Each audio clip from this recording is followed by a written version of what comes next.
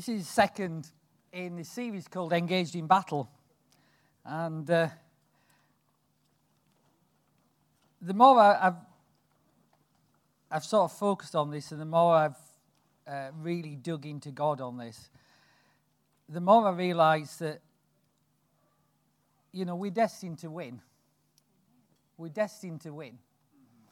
And the reason that sometimes it doesn't look like we're winning or the enemy wins is we don't do the right things and we don't do them consistently. That doesn't mean that we're perfect, but there are things that we can do that give us the ability to have a victory instead of a defeat. Because we're not meant to be defeated by the enemy, because Jesus has already defeated him totally. And so we're meant to be believers who carry that victory into the world and into our own lives and see it come to pass.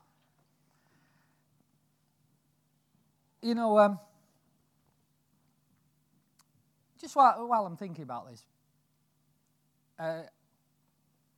one of the great things I love about being a pastor, so I've gone off script already.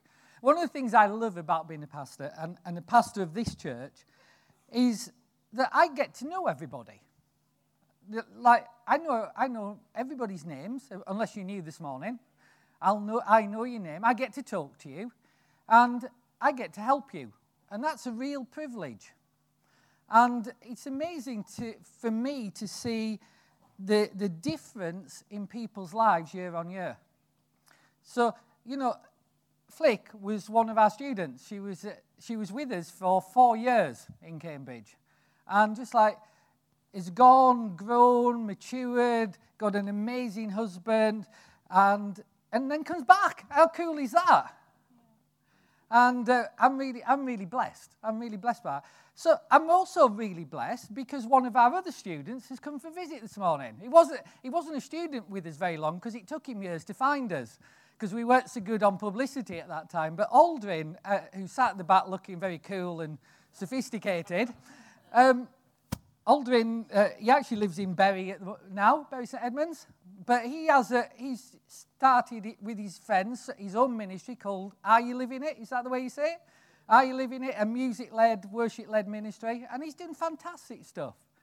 And it's a real privilege to see that year on year, God makes a difference in people's lives, isn't it?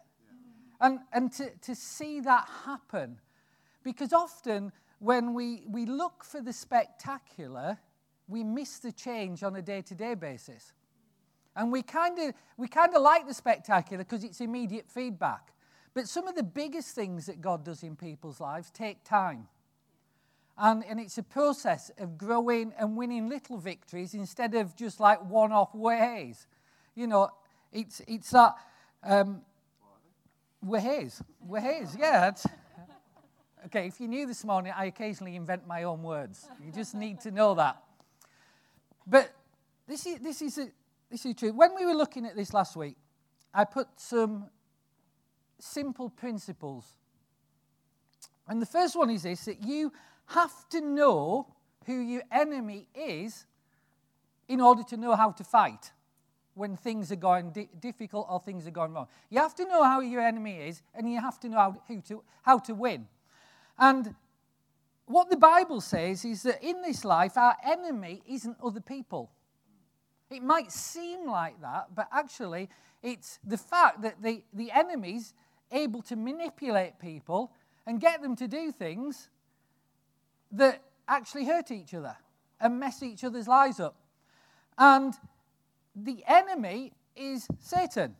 He's behind everything. Now, we can go, well, isn't that all that spiritual fuzzy-wuzzy? No, that's actually what the Bible says. It says our battle is not against flesh and blood. But it is against a very real enemy who works through flesh and blood because we make bad choices. And when you multiply that across 6 billion people, there's a lot of bad choices going on. And that's why things get in such a mess. But it's not God, it's an enemy. And it's not the people, it's just that they've been sold a lie and they're going along with it and they're reacting to each other. And one of the things that we need to understand about the enemy is he wants an outcome which is to steal, kill, and destroy in your life. He wants to rob from you. He wants to rob your peace. He wants to rob your destiny. He wants to rob your future. He wants to mess up your relationships. He wants to screw up your friendships. And if he can, he will. And so when we see that the enemy is at work, our reaction to that is not to do what he wants us to do, which is to rise up in anger or offense or bitterness or just get one back or mope about or complain. Our reaction to that is to do the exact opposite of what he wants us to do and love. And so whatever situation we're in, because as believers, everything isn't rosy. You know, everything isn't perfect all the time because we have an enemy and we live in a fallen world. And by the way, we make messes of our own lives as well. So everything's not perfect all the time. And so life goes up and down like that. But whether we're up or whether we're down, we have one tactic from God. And it's this: trust God, do good, help people. That's all we do, whether we're at the top of a mountain or in the deepest valley. Trust God, do good, help people. And if we'll do that, the enemy will be beaten. Might not be tomorrow, might not be the day after, but he will be beaten. And so I want you to go with me to Mark chapter 4. I'm going to read from the Amplified, but I guess we've all got different translations, but it doesn't make a whole lot of difference for this particular passage. But Mark chapter 4, verse 1. Sorry, I've sent you to the wrong place. Luke chapter 4. I'm on a roll this morning. Luke chapter 4 and verse 1.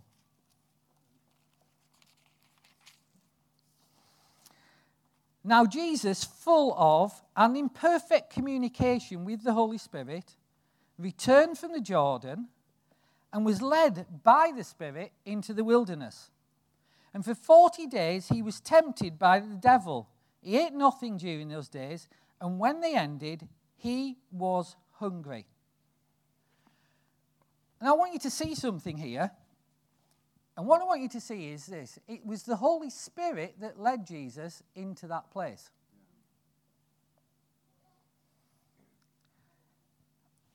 That might not make obvious sense. Why would the Holy Spirit lead you into a place where you're going to be challenged?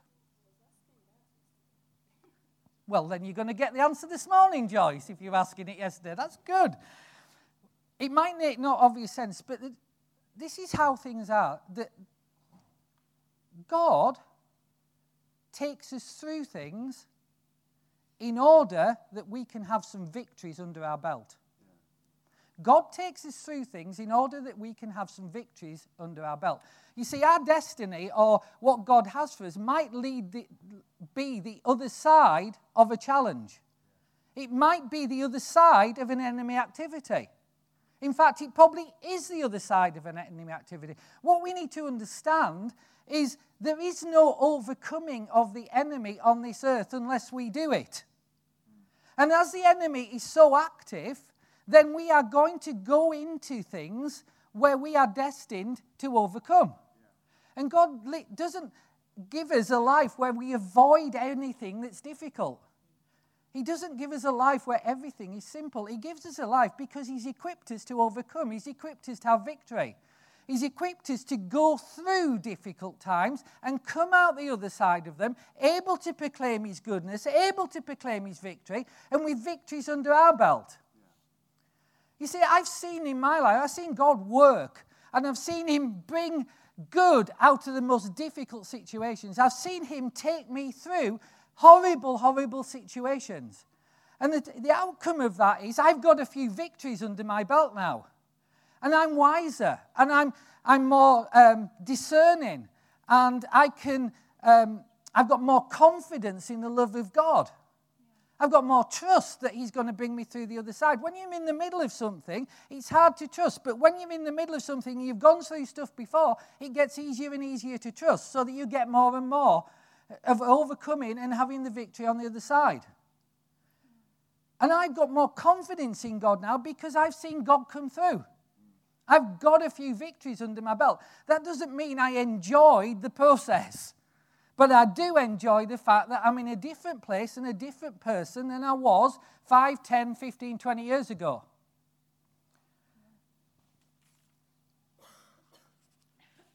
You see, as believers, and I'm talking about what God's word says, not necessarily how we always are. Because what God's word is truth, and our role as believers is to move from here to the level of what he says is possible for us. And we're on that path of moving from where we are, sometimes winning, sometimes losing, to getting to the level of where he says is possible. Now, Jesus walked in perfect faith, but he had a few challenges, didn't he, that he had to overcome. So we learn from him how to overcome, and we learn from our own experience how to overcome. And on that basis, we don't have to be afraid of hard times. Because as believers, we are anointed for hard. Amen? Amen. We're actually anointed to see difficulties, come through, and celebrate the goodness of God on the other side. We're anointed for that. That his blessing, his favor rests on us for us to be able to do that. You see, some people go, well, it's all right for Mark to say that. He's done Bible school and he studies and he's got all those books behind his desk and he reads all these commentaries and he's got his Greek thing on his computer. It's all right for Mark saying that. But what about me? I'm just an ordinary person. I'm not a pastor. I'm not The thing about God's kingdom is you are qualified not by the level of degrees that you have. You are not qualified by your educational content. You are qualified by virtue of birth and being born into the kingdom. So we're all qualified to have victories. And it's not about, being highly trained at Bible school or whatever. It's about being qualified by birth. Now, if we go on to verse 3, we find that Jesus responds to what the enemy does. The devil said to him, "If you are the Son of God, command this stone to turn to bread." Jesus replied, "It's written, and forever remains written, man will not live by bread alone." One of the big tactics of the enemy is to turn around to you and say, "Who do you think you are?" He did it with Jesus in the Garden of Gethsemane. He's not very creative. He doesn't have many tactics, but this is one of his big ones. He'll look at you and go, "Who do you think you are? What makes you think you can do this? What makes you think you're up to it? Don't you remember when you messed up there? Don't you remember when you did that? Who do you think you are to challenge me?" Well, I'll tell you who I am. I'm a child of God. I'm anointed by the King of Kings. I have the Spirit of Christ living in me. I have an eternal inheritance. I carry the authority of the kingdom. I'm named as part of the family of God. That's who I am. So don't you come around telling me, "Who do you think you are?" I know who you are. I know who I am, and you're losing. That's our attitude. That's our attitude.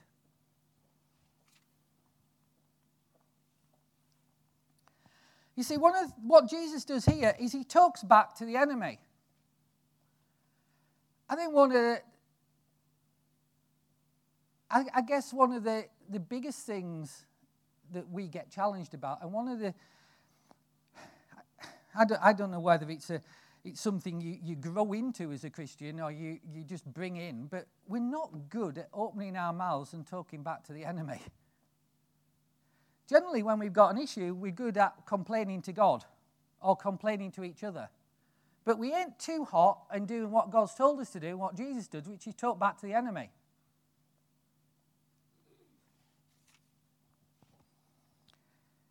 You see, every time that Jesus was challenged, he talked back. And so should we. When the enemy comes up to us and goes, "Who do you think you are? What makes you think you can come through this? This is too much for you. You can't carry this. You're not going to win. You're not going to have the victory. You're not going to see the goodness of God in this situation." we come out with this and we say it. Shut up, devil. Shut up, enemy. I know who I am. I know God is good. I know he's for me. And if he's for me, who can be against me? And whatever you throw at me, I'm more than a conqueror. So you need to know this. You're going to lose. You're going to lose. Your victory's going to be comprehensive. So the more you throw at me, the more you fall. Because the bigger you are, the harder you're going to fall because Christ is on my side. We talk back. I know who I am. I know who I am.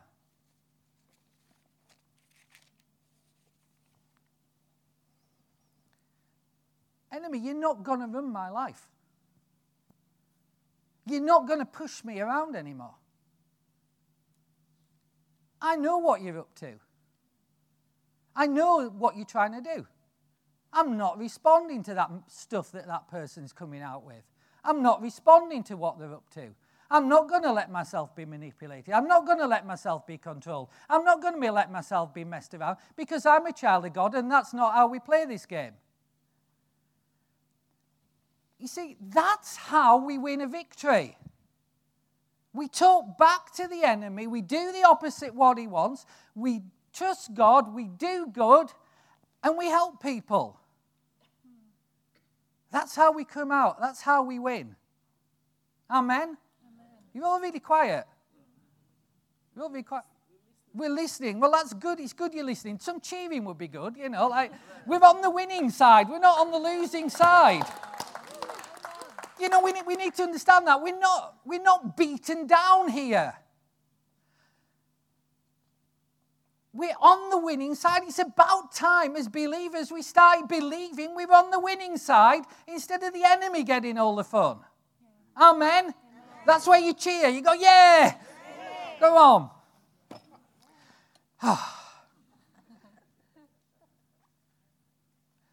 You see, if we're not going to do this, we're not going to win.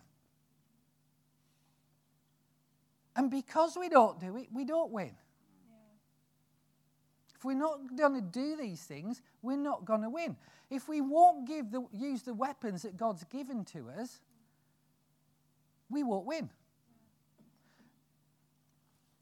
Now, that doesn't mean we don't go up and down. That doesn't mean we don't struggle. And it doesn't mean that this isn't real. You see, sometimes you can say these things and it becomes like very triumphalistic. And like ordinary people go, I can't do that. I'm not into this whole, there's this great guy and he can do everything, but I couldn't possibly do it. What we're here is we're on a journey of learning how to come up to the level that God has for us. Yeah. And God sees us at all sorts of different levels. But one of the key things we're going to need in that is we're going to need determination to get to the end of the course, even when things look desperate at the other side. Yeah? So I just want to ask Sarah to come up, because what I want you to see this morning is that real testimonies aren't always perfect, but they are born out of adversity. And we don't always walk it perfect, but we are learning to walk it better. And there's things we can learn along the way about how we beat the enemy. So I've got a couple of testimonies for this one. The first one is Sarah.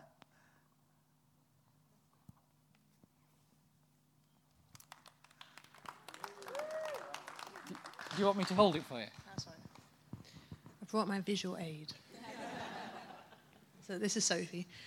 I was going to bring Charlotte as well, but she's fallen asleep. Now, Sophie, for those of you that don't know, I'll start at the beginning in a minute, but for those that do know roughly what's happened in the last year with us, this is really loud. No, but I'm holding it a long way away. I want to hold it closer.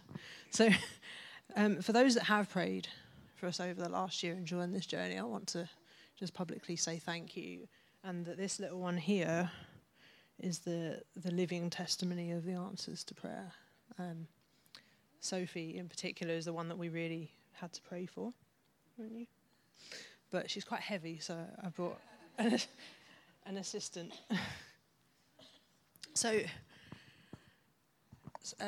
last year sometime, Rob and I had a conversation that's one of the most life-changing conversations you can probably have, where you decide that we believe it's about the right time to start a family.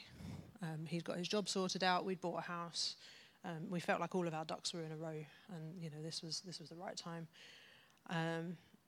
And it was the 17th of August that we found out that we were going to be parents. We'd had a few unsuccessful months, and so, to be honest, I was losing faith a little bit, and I was quite surprised. In fact, I only took a test because I wanted a beer in the fridge. And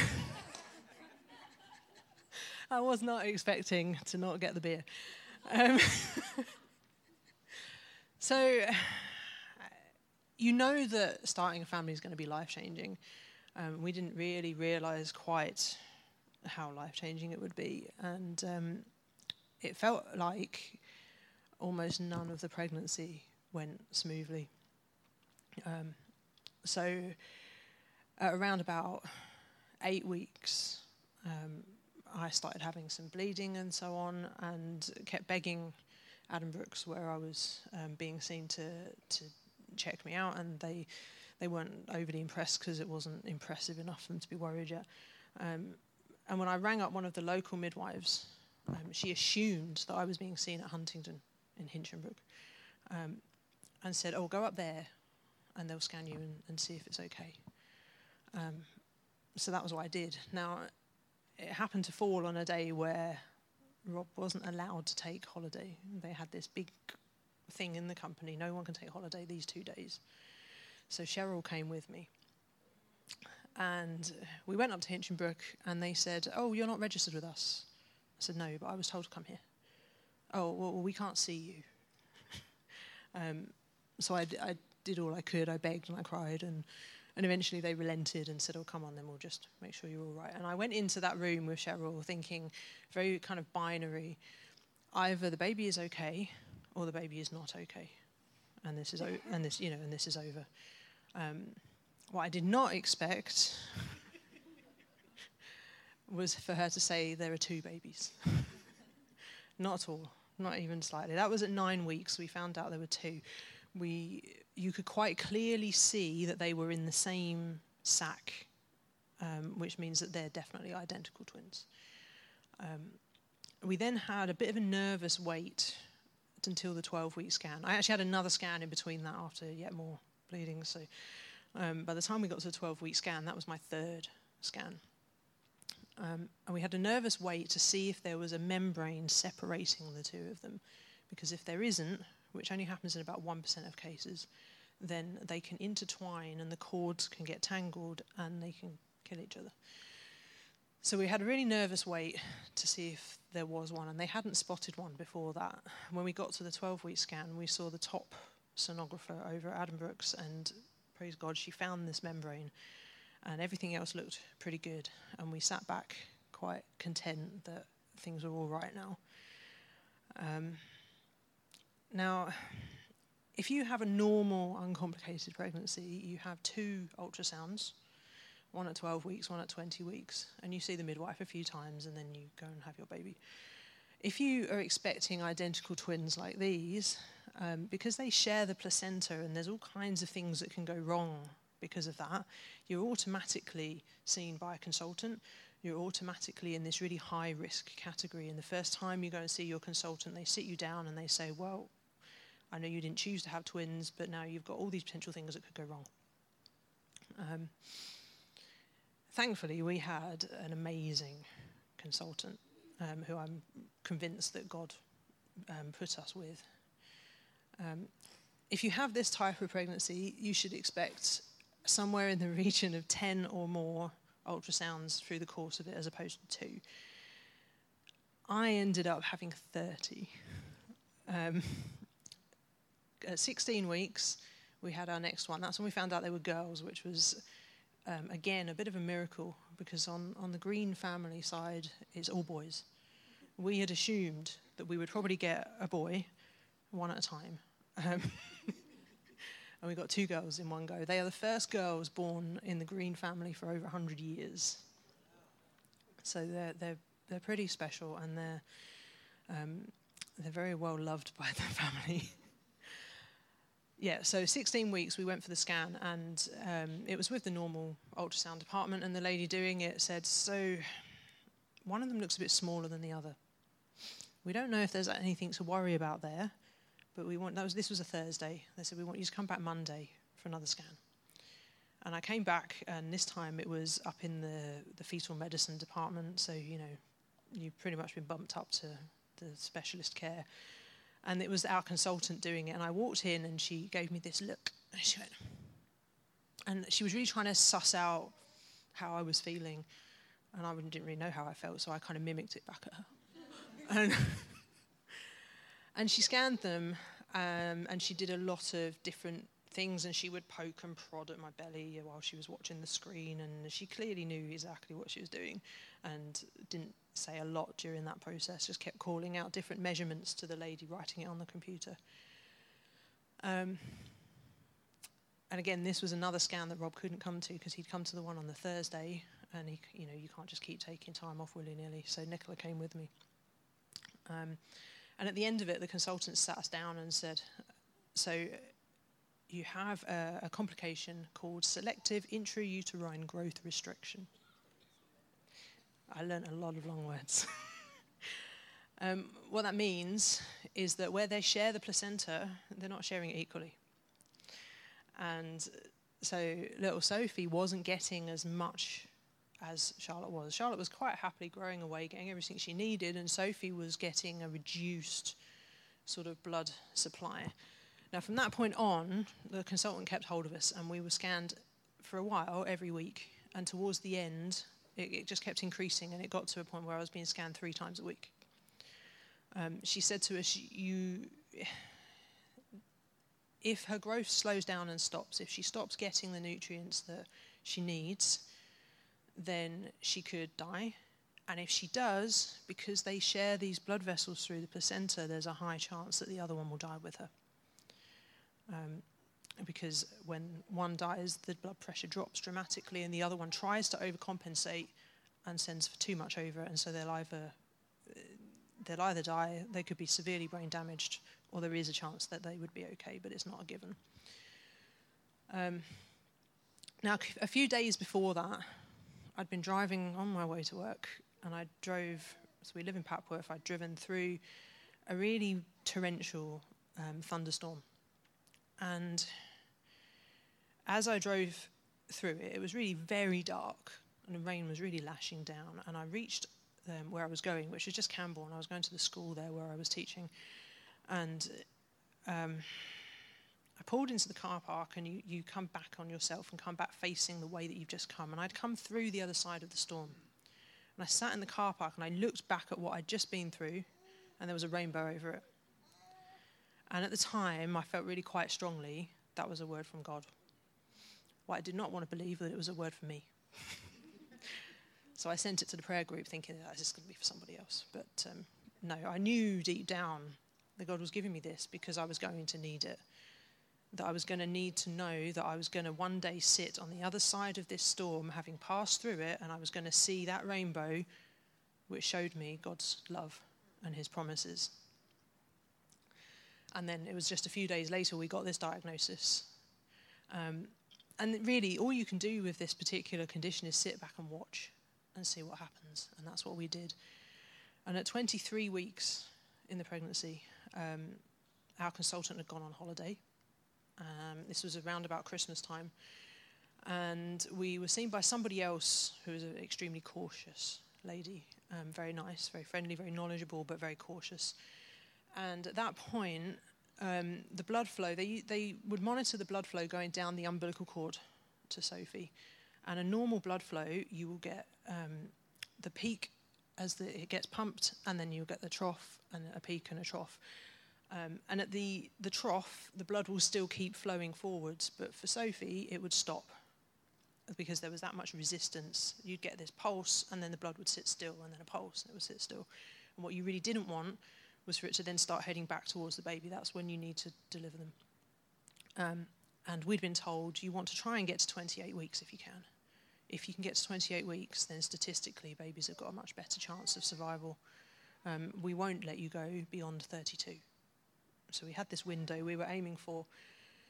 If things get very serious, they can do this laser surgery in London where they go in and they use a laser to fuse off the blood vessels that connect the two babies. Now what that would do is it would mean that if the small one died, the big one wouldn't die with her. So at 23 weeks, we went to see this consultant, and some of the fluid surrounding the babies was of a slightly different level, and it wasn't bad enough for it to be considered this other complication, which we were also hoping didn't happen, but it was sort of approaching it a little bit. And she said, well, if you want, you can go down to London, to King's College Hospital, and you can be assessed there. And I thought, well, it would be quite irresponsible as a parent not to go and see the top experts in the country, wouldn't it? So we went down there, and we went on the 23rd of December, so 2 days before Christmas. We actually went on our way to my parents for our Christmas break, and we saw this lady who had quite a different approach to the consultant we'd been seeing. We felt quite safe with our consultant. Although she was serious, we knew that she was looking after us, and she didn't ever try and spook us. Just gave us the facts as they were and was nice. And we saw this other lady who seemed to want to, the fluid levels had adjusted by then, but obviously we still had this other complication. She seemed to want to push us into having this laser surgery. And she laid out all these statistics in front of us, which were far more severe than we'd been told at that point, and made it sound to us like we had no choice but to have this done. I said to her, but look, if we do that, doesn't that make her chances less? And she said no. And I wasn't prepared to do that then and there. I thought, no, we had this consent form in front of us, and I thought, no, I would sooner sit on my hands and have myself go anywhere near that pen. And she said, well, after a while, she sort of relented and said, well, look, we can at least say, with what we've seen today, that because this is a predictable progression with what you have rather than something unpredictable, she won't die in the next week, so why don't you take a week to go and think about it and then come back.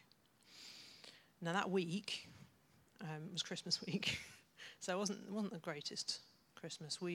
I read more medical journals and studies than you can find, and to be honest, it's really hard to come across information when it's only 3 in 1,000 births are identical twins, or this type of ones where they share the placenta, and then only 10% of those have this particular condition that we had. So finding studies with lots of information is really hard. But what I did find was evidence that suggested that if we chose to have that laser surgery and cut off those shared blood vessels, then actually it would make Sophie's chances of survival less. Because all the while she was struggling, Charlotte was sending blood over to her.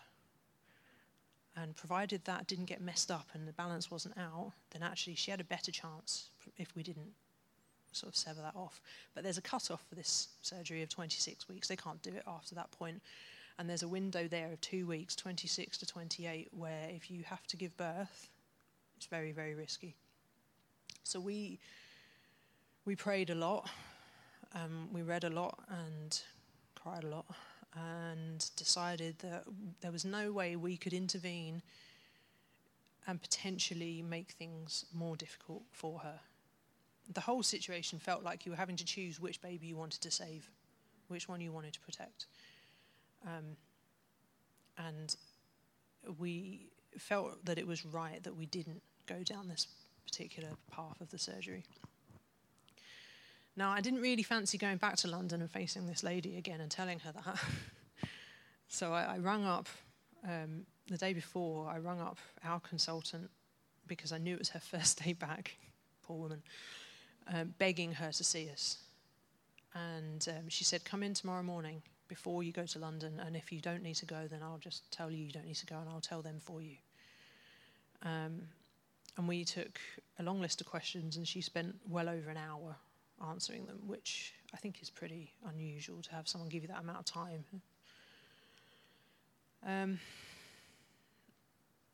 So, yeah, the long and short, we did not have the surgery. We stuck it out. At 30 weeks, I was admitted into hospital so they could monitor them 3 times a day. They monitor the heart traces to make sure they're not in distress. And I sat there indefinitely, not knowing how long I was in there, but knowing there was no way I was coming out still pregnant. And we made it to 32 weeks, which felt like a real miracle. It really did. We lived from one scan to another, wanting to know what those blood readings were, wanting to know whether the blood flow was still sort of absent at the end, which it had been for quite a while, or whether it was getting worse. And they measure other things as well to check how the baby's coping with the situation it finds itself in. And at 32 weeks, they said, right, this is it now. We've hit where we're going to get to. We want to deliver these babies. And what we need is 2 spaces in the neonatal unit. And so at 32 weeks exactly, I was on the kind of waiting for a section. It was too dangerous to give birth naturally.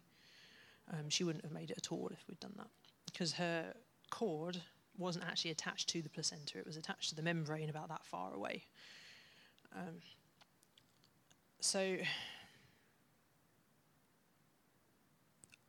I wasn't allowed to eat anything on the morning. And then you have this string of people coming to see you, which is quite nice because it's quite boring. And you have an anaesthetist come and tell you what's going to happen. And then I had a neonatal consultant come and tell us what to expect from the babies. And I said to her, do you know what? This was the best we were ever going to hope for. So whatever you say, this is our best case scenario. And that day they didn't have spaces. They didn't have cots. So we had to wait another day. And then the following day they did have cots. And before you know it, you've been given a couple of hours warning before you're going to go off to the theatre and have them. And it all gets very, very real. And they were born 25th of February. Sophie was 2 pounds and 12 ounces. Charlotte was 3 pounds and 12. They were whisked straight off to the unit in incubators. Someone brought Sophie to me while I was laying there, and they were stitching me up or whatever they were doing. And I got to kiss her on the cheek. That was all I got. And I knew that was more than I expected to get, actually. They got whisked away, and I was just happy that they were no longer in that environment inside me where I didn't know if they were going to make it. They stayed in hospital for 6.5 weeks, and we had a really up and down time in there as well. They had stomach infections, which are potentially fatal, but they got through it. They responded to all the different treatments and so on. So as far as walking that out in faith, I'm not here to say that I did a very good job of it. I'm not here to say that I got up every morning and declared the word of the Lord over it and prayed fervently and, had absolute faith. I didn't. I was scared quite a lot, and I cried quite a lot.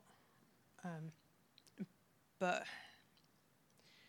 I also knew that there wasn't really anything else I could do but to live it with God and to put my trust in the fact that he'd said I would come through the other side and I would see the rainbow and his promises.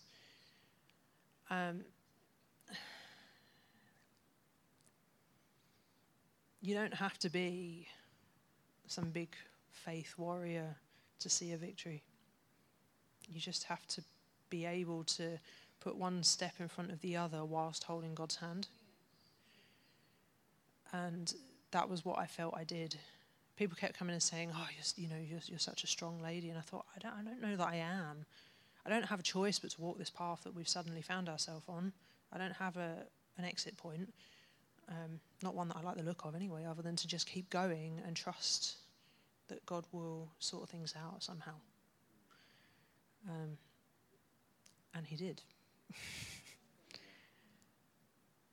I also would like to say that sometimes when you have travelled through something like that takes its toll on you a bit, You don't come out the other side completely perfect from it. You don't come out kind of bouncing and going, yeah, you know, God saw us through and all of that. Actually, I came out of it quite tired and feeling a bit broken and with a lot of questions. But we all came out of it well and healthy.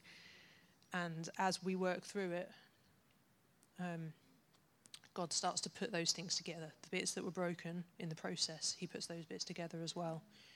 And, we're a bit impatient sometimes, aren't we? We want to just go down to the front, be prayed for, and then everything is good again. But actually, he wants to walk it out with you. Just one small... Sorry, I know I've gone on for a long time. But your 10 minutes before you invited me up was quite a long 10 minutes. So... one of the things that God showed me subsequently, after they've come home and after they're well again, and their new consultant is so happy with them. Charlotte, bless her, is a little bit on the impatient side with wanting her bottle, and she doesn't have a whole lot of grace for me if I am in her eyes a bit late, and she can get herself very, very wound up. Like really, really wound up and quite distraught. And then by the time you get the bottle to her and you put it in her mouth, she's so intently crying that she can't actually bring herself to take the thing that she wants. And it really gets quite frustrating, especially if you're trying to feed two at once and you've only got this one hand to try and deal with her, and she's there just bawling and letting the milk flow all over her face and so on. And I was getting quite frustrated, and I felt like God... Well, I felt for a while, I was like, I'm sure there's a lesson in this somewhere. And then I realized there was quite a lesson for me, actually, that you can spend so long getting upset about the fact that you didn't get the thing that you wanted in the time you wanted it, that when it does arrive, you're still crying about the fact you didn't get it earlier on. Yeah, so, yeah.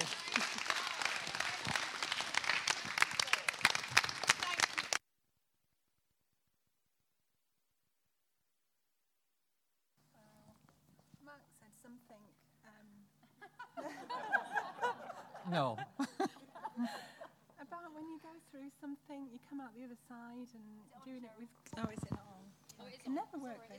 It's on. Okay.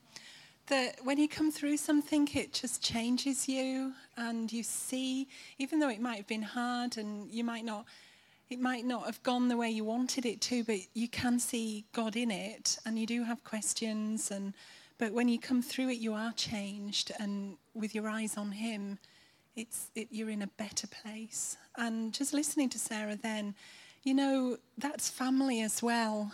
Sarah, that was amazing, just to share all of that, what you went through. And, it wasn't easy. And but just you came through it, and you are changed. And God will do and show you, like the milk situation. He'll show you bit on bit on bit.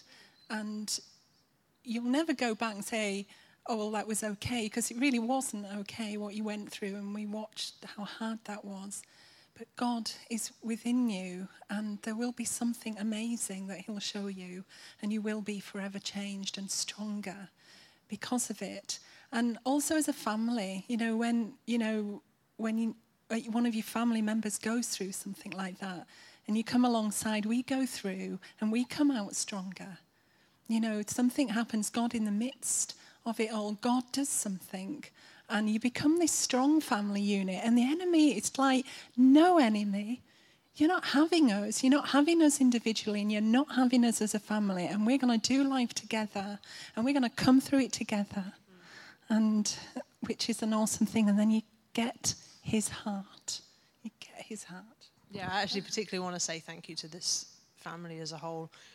We felt very supported and loved, and I know I got a bit cranky, particularly towards the end with people, but we really did feel very loved. And one of the real markers of that is in the 6.5 weeks that we spent every single day at the hospital with the babies, we didn't really need to sort out our own meals once, because people provided us with frozen meals that we could just put in the microwave there, so that we were able to go and spend all that time and not have to think about it.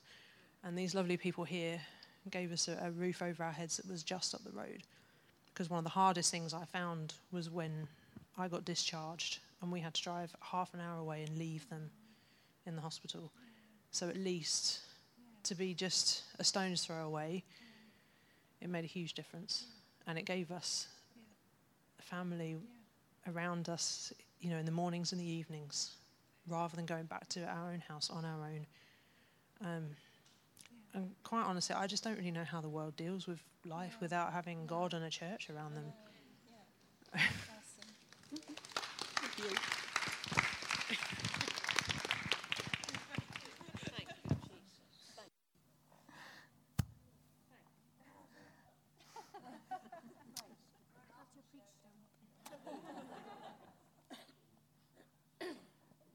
This is what God's word says.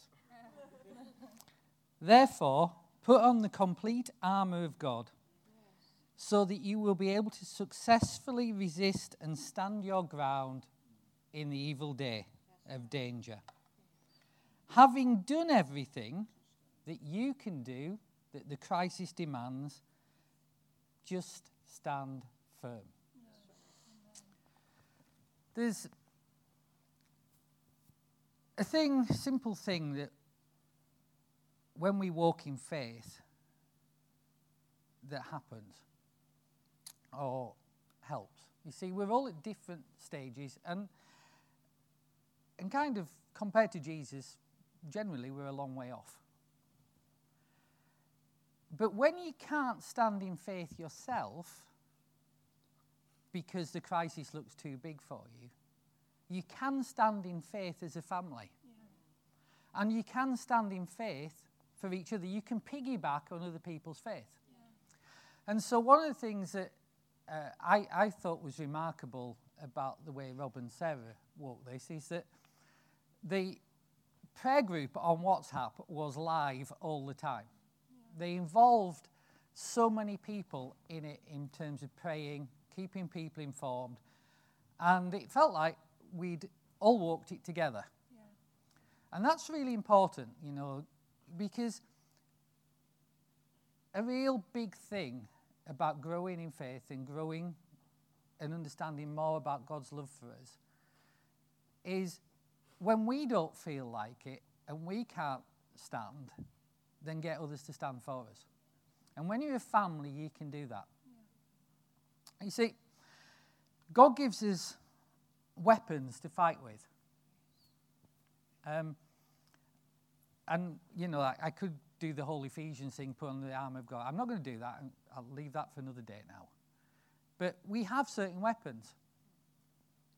Jesus used the weapon of the word to speak back, to speak truth into the situation. And one of the things that happened with Sarah is that people would put on the WhatsApp group words that they had from God and words of scripture to encourage her and Rob.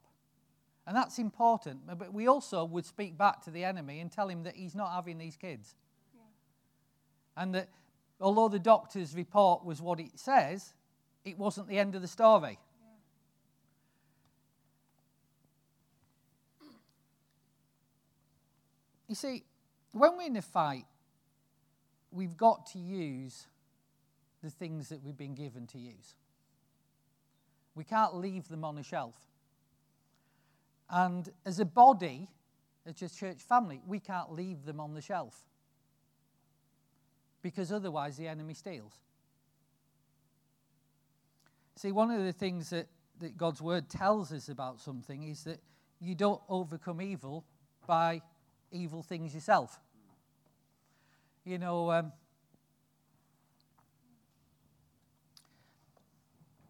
that's why we don't fight Satan in the way he wants us to fight him.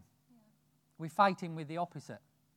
You know, in Romans 12 it says, don't be overcome by evil, instead overcome evil with good. Yeah. You don't fight back on the same terms. You know, if somebody's messing with your life, and you know, I said last week that you don't let people's own bad choices determine your destiny. People make bad choices. People treat you badly or can treat you badly, but you don't have to let that ruin your life and steal from your life. But neither do you have to respond from anger or offense or bitterness.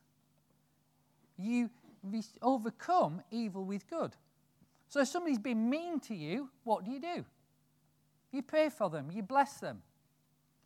If somebody's really messing with your life, what do? If somebody's if somebody's on the take, you know what I mean by on the take? Is that's a northern thing, in that they take, and there's no give back? Because that's where they are. What do? You keep giving. You bless them. You're kind. When somebody's mean, you're kind. When they're hurtful towards you, you pray for them. Not natural responses from our flesh, but responses from our spirit. And we can, because we're born again, we can respond from our spirit and not from our flesh. So we overcome evil with good. But the third weapon I want to focus on and finish with, and we're going to finish with another testimony. I don't think it's quite as long, but you never know if Cheryl gets up, you know. Is this, that one of the biggest, next to the word, the biggest weapon we have as believers is praise. Praise or thanksgiving. And by praise, we automatically go, well, that's a fast song. No, praise isn't a fast song. That's part of praise, and that's great and fun and exciting. But what praise is a narrative that tells of God's goodness. Praise is a narrative that tells of God's goodness. And so it's not just singing. It's not just shouting out in a prayer meeting. Praise, and this is a bloke thing, you know. If Joyce Meyer can do the girl in illustration, I can do the bloke thing. So praise for a bloke is going down the pub with his mates, and instead of sitting there complaining and moaning and going over all that's wrong at work and all that's wrong with his wife and all that's wrong with his kids and all that's wrong with his football team, you sit there and you think about something and you think of a good story to tell on God. To tell what God's doing in your life or what God's doing in somebody else's life. That's praise. Telling good stories about God. And it's also a weapon that we have. It's a weapon that denies the enemy rights in our life. You see, what the enemy wants us to do is rehearse and go over and over and over again what is wrong with our life. See, the Word of God, when it talks about praise, says something really important. It says, magnify the Lord, O my soul. Magnify the Lord. What does that mean? It says, make big God. And instead, what we've got kind of in our natural world, we make big our problem. We make big what's wrong. And we sit there, we complain, we moan, we gripe, and we make God small. And the problem big. And that's exactly what the enemy wants us to do. He wants us to make the problems big and God small. And in God's word says, magnify God and make the problems small. So praise is a really powerful weapon. It is something that, you know, when we talk about putting on the armor of God, you have to do that on purpose. It doesn't come natural when you're not in a naturally good situation. Praise comes really naturally when everything's going swimmingly. It doesn't come naturally when you're sat in front of a consultant or you could lose your job or something is going wrong. It doesn't come natural. But what our weapon is there is to magnify God. To magnify God and make the problem small. So praise is choosing to tell good stories about God. To make him big instead of just sitting there and rehearsing the problem over and over again and making it bigger and getting it there right in front of your face so you can't see God. And I want to finish this morning with a testimony. A testimony like Sarah's that took a year to work out. It took one David's tent to the next David's tent to work out. So it's like just come to its conclusion 2 weeks ago. Nicola. Hey. So I've just come back from David's tent. And before I went, I was having a bit of a stock take about what had happened in the year before I went, because I went last year and then I went again this year. For those of you who don't know, it's a 72-hour worship conference. And last year I had quite a really good encounter with God there, and I wanted to make sure that when I went this year, I was like, well, God, what are you trying to prepare for me this time? What are you going to say to me? And I'll backtrack just a little bit before I start. So some of you might know, for a number of years I've been doing some exams for my job to become a chartered tax advisor. And I would love to... This isn't a testimony where I'm going to say to you, and God got me through my exams, I'm now a chartered tax advisor, because I'm not, okay? And I will get there in a minute. So about 2 years ago, I was doing these exams, and at the 6 exams, I passed all of them apart from the last 2. So I'd failed them in the November. So I was sitting them again last May, a year ago. And just as we were doing them, I wasn't feeling very filled with confidence because it was 2 exams. They were really difficult. They were not my normal line of work at all. And I'd already failed them once. So I wasn't feeling particularly confident about them at all. And at the time, Phil brought a new song in that we started doing in church, which most of you probably know is King of My Heart. And it's got this really amazing chorus or bridge bit that's like, you are good, good, oh. You are good. Oh, I'm not singing. You know I can sing. And when he started playing that, we started doing it. We listened to it on YouTube, and I listened to it a lot while I was doing those exams, because in that moment, I did not feel good at all. And I was really singing this song going, well, God is good, so this exam is going to go really well. And I got this really big place with God that was actually... I immersed myself in that song. I got it so deep inside of me that I was like, this is good, God is good, God is good, to the point where I got to a place where I was like, even if the exam goes terrible, God is still good. And I had this like real confidence. So I went into the exam, I felt really good. I did them both, thought I'd nailed them, passed one, failed the other. And at first I was like, oh, well, I thought God was going to sort this out for me. And then I kind of like had this thing, but I was like, but God, it's still good. And I wasn't going to let that rob me. And I think I'd put it deep enough inside me during the preparation time that I wasn't going to let that rob me. So when I was at David's tent last year, we were singing that song. And I was in a real place of turmoil because I was like, I've got to do it again. And I hate tax. I don't even want to work in tax. This isn't even what I want to do. Like, why am I putting so much effort into this? And I was just in a real bad place in terms of like, I trust you. I know this was a thing. I had your word that it was going to go good. It's in man's eyes, it's gone half good. So what's the good you're bringing out of this? And I was really seeking God for that. So last year when I was there, I had this real word about stepping out in faith and not being afraid. And I was like, well, I'm not sure what I'm afraid about. But the whole theme was about do not be afraid. God's with you. Don't be a slave to fear. All that kind of thing. And that was like the residing word I got. And having failed the exam, I started reassessing what I actually want to do with my life a bit, which is questions I never would have raised if I'd have passed them both, to be honest. If I'd have passed them both, I'd be like, yeah, career in tax forever, which is not what I want at all. So I really felt to step out in faith this year and to start trying to plant a small business alongside my job in a creative field, because obviously, for those of you who know me, I am not an accountant, I am creative at heart. That's who I am, it's who I am through my core, it's what I've studied, it's what I've always wanted to do. I make cakes and I do sewing. So I really wanted to venture out into the sewing world. And for me, that's like a huge... big deal. I don't have business experience. I don't know anything.